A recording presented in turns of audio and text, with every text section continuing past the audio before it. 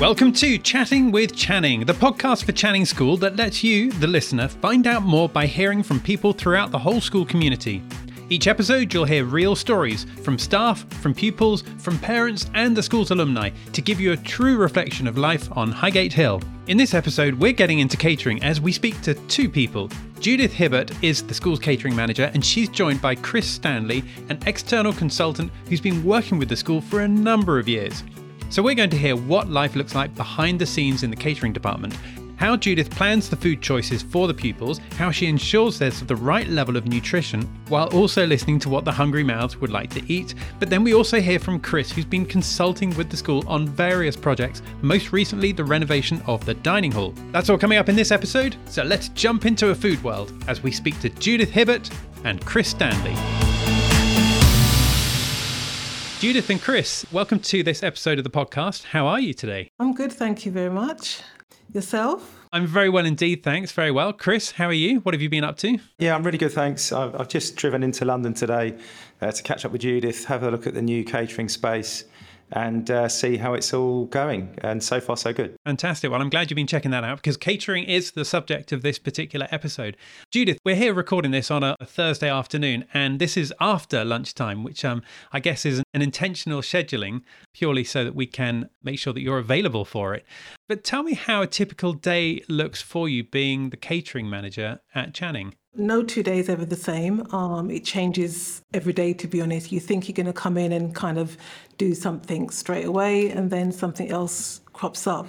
So there's no 2 days ever the same. Today, basically, I had a couple of consultants that came in to see me. I completely forgot they were coming in. I just got the, phone call to sort of say, there's people at reception. And I thought, oh, dear. And I just checked my diary again. I thought, oh, yes, I do have a meeting today.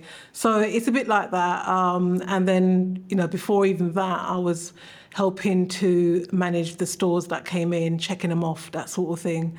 So it's always pretty busy. See, it's interesting. You mentioned about consultants coming in. That's the sort of thing that I'd have no idea that a catering manager gets involved in. You just kind of imagine that a catering manager is in charge of staff and looking at the food for the day.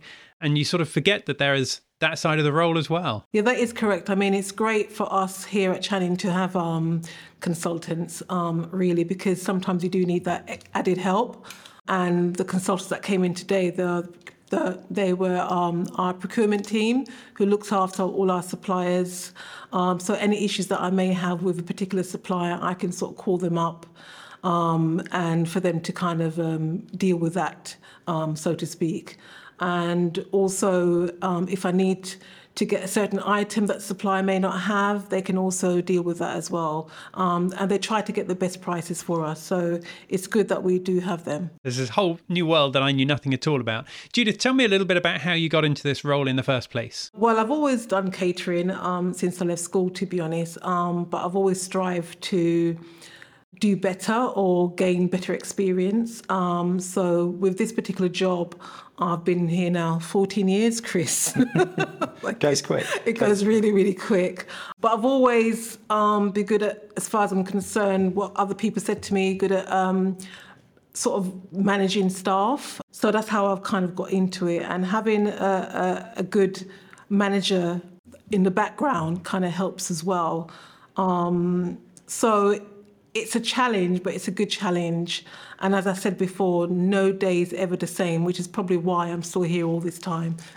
Well, we're very glad that you are there because you're the person that knows far more than people like me, because certainly when it comes to things like putting together a menu, I think that I'd probably be the world's worst at this. I'd just kind of decide on what I like and then have that every day on the menu. But how do you go about coming up with the menu and to sort of deciding what's right for the children, but also making sure that it's a balanced meal and they're getting all the nutrition that they need? How I get on with it is basically you kind of more or less know exactly roughly what children like to eat and don't eat. So for instance, when I'm doing the menu, I always have to make sure spaghetti bolognese is on somewhere along that 3 weeks menu. I always have to make sure lasagna is on, and everything else is in between that. And as I said, we always have, when I do the menu, I kind of ask the staff, because the staff at the moment, we have different varieties of people working.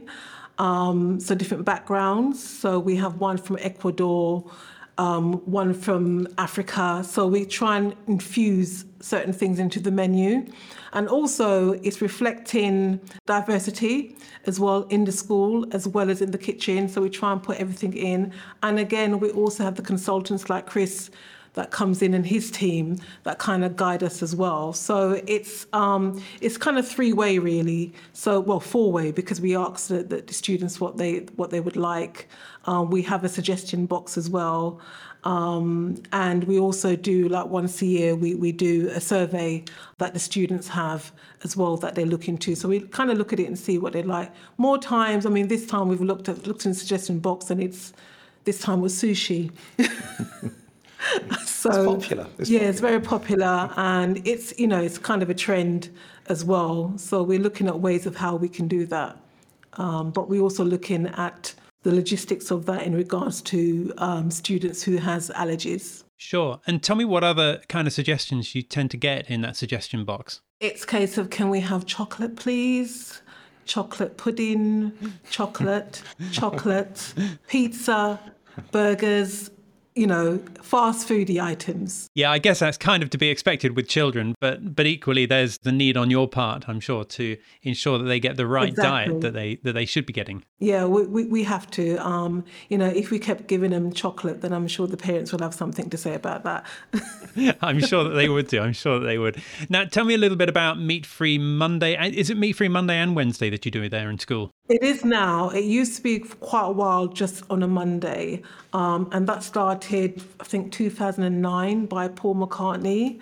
And I think the students kind of, I think it went global in 2009. And the students obviously kind of liked the idea. So it was a consultant with the students and ourselves to sort of bring in Meat Free Monday. They wanted to kind of not eat so much of the meat. And then I think it was a couple of years ago, other students commented, we want to sort of eat even sort of less meat. So can we have an extra day of meat free? And that's how that came about. So we now have Mondays and Wednesdays as a meat free day where we can. Gosh, it's amazing that that's 2 days out of 5 then where there is no meat.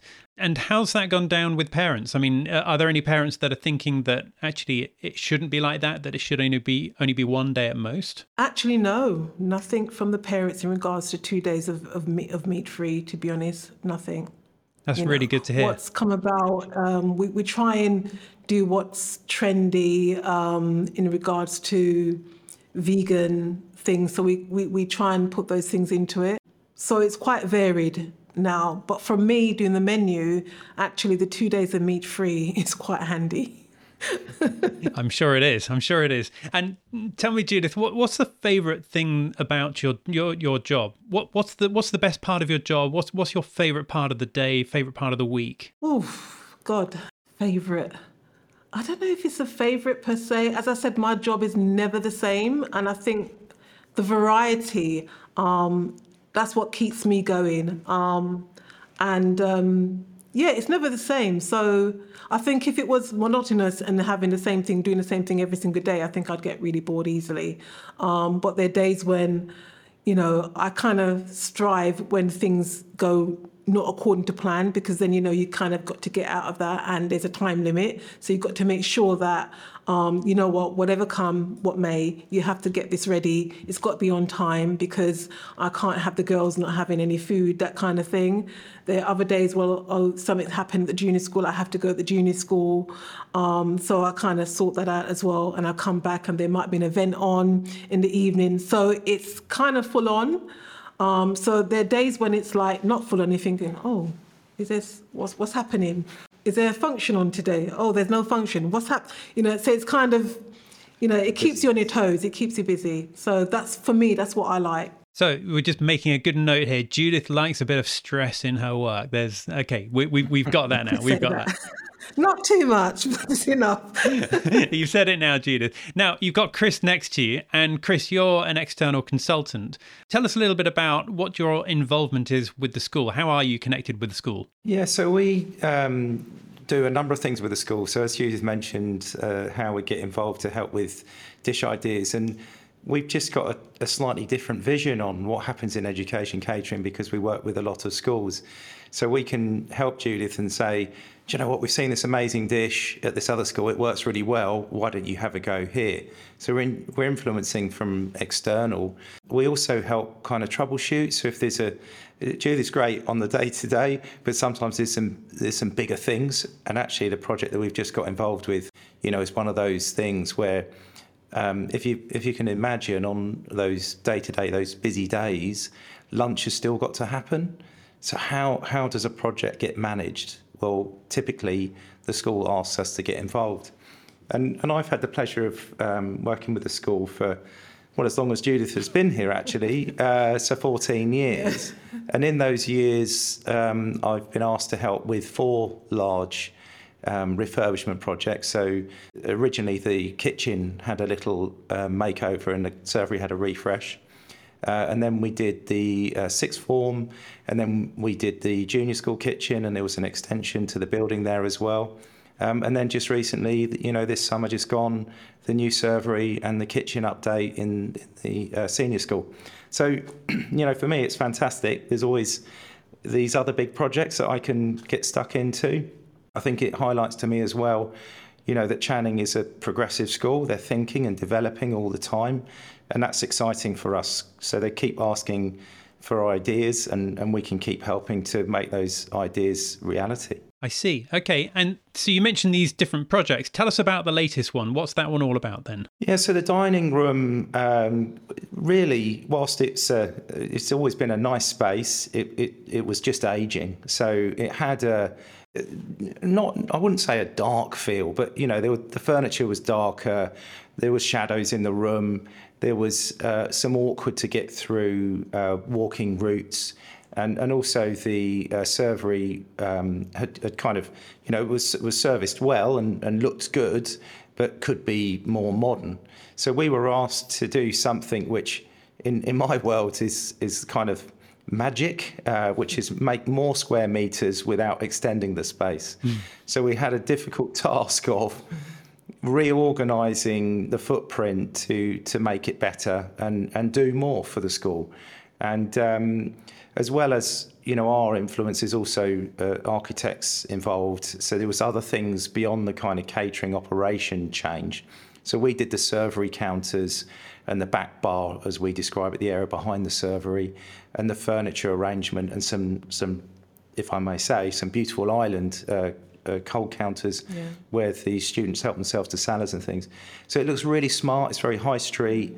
It's very modern again. And then with the architectural influence, it's gone from a dark space to a beautiful bright space. It's really light. It feels bigger.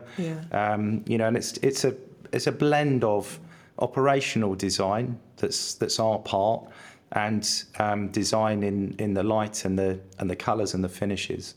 The extra energy now in the dining hall. Yes, I agree. It feels, it's because there's more light and there's more movement, it feels that, the customer experience is more energetic because of that. This is really good to hear, because I imagine then that from the children's point of view, they might not necessarily know all of the changes that you've made, but they'll feel the experience of that and they'll recognise that difference. Yeah, indeed. So we were chatting just before we came to talk to you here about the sixth formers. So they've got this amazing space up in their own building with a lovely cafe finish and nice seating. But at the moment, they've got this option to stay in the dining room or return to their own space, and they typically stay because the new space is nice. I mean, there's always this thing about new that's attractive anyway. Yeah. But it just shows, that kind of vote with your feet element of food choice. It's great to see. They want to hang around because it's nice. And Judith, how much of a help do you find it having someone like Chris coming in, given the fact that he's external, that he's often in different schools? No pressure, Judith. I can leave if you like. No, massively. To be honest, I don't know what I'd do without the consultants. It's like an extra helping hand for me over the years. So any little thing I can always kind of call up or email. And I know that they're always there, you know. So for me, that's really, really good. And this entire project, what were some of the main challenges that you faced yourself, Judith? The main challenge was the actual kitchen itself. We had new equipment that sort of came in, and because of how things are, supply issue, it was a touch and go moment of not getting the ovens in on time for us in September to actually start sort of making food for the children. So we just about got it in a few days before beginning of term. So it was a kind of last minute thing. That was a little bit, very stressful. Yeah, that's an unfortunate Europe-wide situation that's come up this year with supply chain delays. But it got there, didn't it? It got there, yeah. It got there. Yeah. It's a tricky one, isn't it? Because on the one hand, Chris, you're absolutely right that it's, European-wide problem, in many ways a global problem. On the other hand, though, I can just imagine the reaction from some of the parents if they're being told that actually it's just going to be sandwiches for the next month because you don't have any ovens. Well, yeah. I know. Yes, that would have been a problem. Actually, it's an extension of the attitude to catering, which, as Judith has described, lunch is going to happen one way or another. Lunch is going to happen, and that stretches out. That's something that I grew up with as I was learning my trade, and I've not forgotten. I know what it's like for Judith, so we do our best, behind the scenes to make sure things turn up and make sure things happen. Chris, what was your experience of food like when you were at school yourself? What were the lunches like at your school? Very forgettable, unfortunately. I remember we had these things that you perhaps won't remember the terms or be able to reference the terms, but they were called Grundy tins. And they were these aluminium trays that I think were probably originated from the army. And that's what our lunch was served out of. Oh, gosh. And it was very much take it or leave it. There was never any choice, really. So I remember things like sausage meat pie with boiled potatoes, which were probably from a tin. And then, your dessert was probably, even though you had sausage pie, it's probably apple pie for pudding, because it was all inexpensive. It was all about just dealing with the numbers. And the equipment technology when I was at school was very, very basic. So, a gas oven and a gas range, whereas the equipment that Judith now has, as do other large, high-volume catering outlets, is technically way in advance. A gas oven is really the equivalent of travelling on a horse. And the modern equipment is much more like driving a Tesla. Gosh, that's a great way of putting it. I really like that. Judith, was your experience at school similar to Chris's? Not quite. I actually liked my school dinners, had to say. Some of it I didn't like, but, for me, in the age when they changed it to the fast food, as a child, you sort of went with your friends, your peers, so you sort of went, had fast food. But secretly, I really wanted the proper food. But thank God we don't have that anymore. And the food items that we have now has changed. Because when it was fast food, that's where all the obesity things sort of came in years later. Mm-hmm. So we've gotten better, and it's much more healthier and nutritious now. So yeah. Of course, yeah, and it's especially when you look at some of the American schools, you get a lot of that fast food creeping in over there, and it's great to see that kind of thing isn't happening in schools like Channing. And I think my last question probably for you, Judith, is if you're going out for a meal in the evenings, what's your favourite kind of food? Gosh. To be honest, I don't really have a favourite. It depends how I feel on the day, really, and who's taking me out, to be honest. Okay, I'm going to put it another way then. Let's imagine that you could only have one type of food for the rest of your life. That would be a strange situation, wouldn't it? What would you choose? Probably Caribbean. Oh, tell me why. Because I am Caribbean, and, when it comes to jerk chicken and oxtail and rice and that sort of thing, the spices that you use and everything like that, there's no, I like spice. So for me, Caribbean, it has to have flavour. I'm going to have to check that one out this weekend. And in fact, Chris, I'm not going to let you go without asking you the same question. What would you go for? Japanese. Ooh. So I like the kind of fresh, clean flavours. So sushi and sashimi, but then also, who doesn't like a chicken katsu curry, right? I mean, it's so popular. And so I just find that's my go-to. When I'm not sure what to have, I'll seek out some Japanese. So we got Japanese and we got Caribbean. If my geography's right, they must be almost exactly opposite each other on the planet, which is quite interesting. Yeah. We need to bring this to a close now, but Chris and Judith, thank you very much for your time. Thank you for being here and giving up your time and explaining what catering is like at Channing. Thank you. Thank you. Thank you, Simon. Thank Good to you. see you.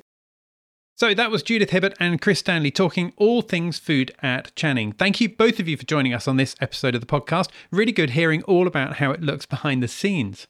Now, our next episode is coming out soon, but in the meantime, thank you for listening to this one. Don't forget to follow or subscribe so you can stay in touch, and we look forward to seeing you next time. Bye for now.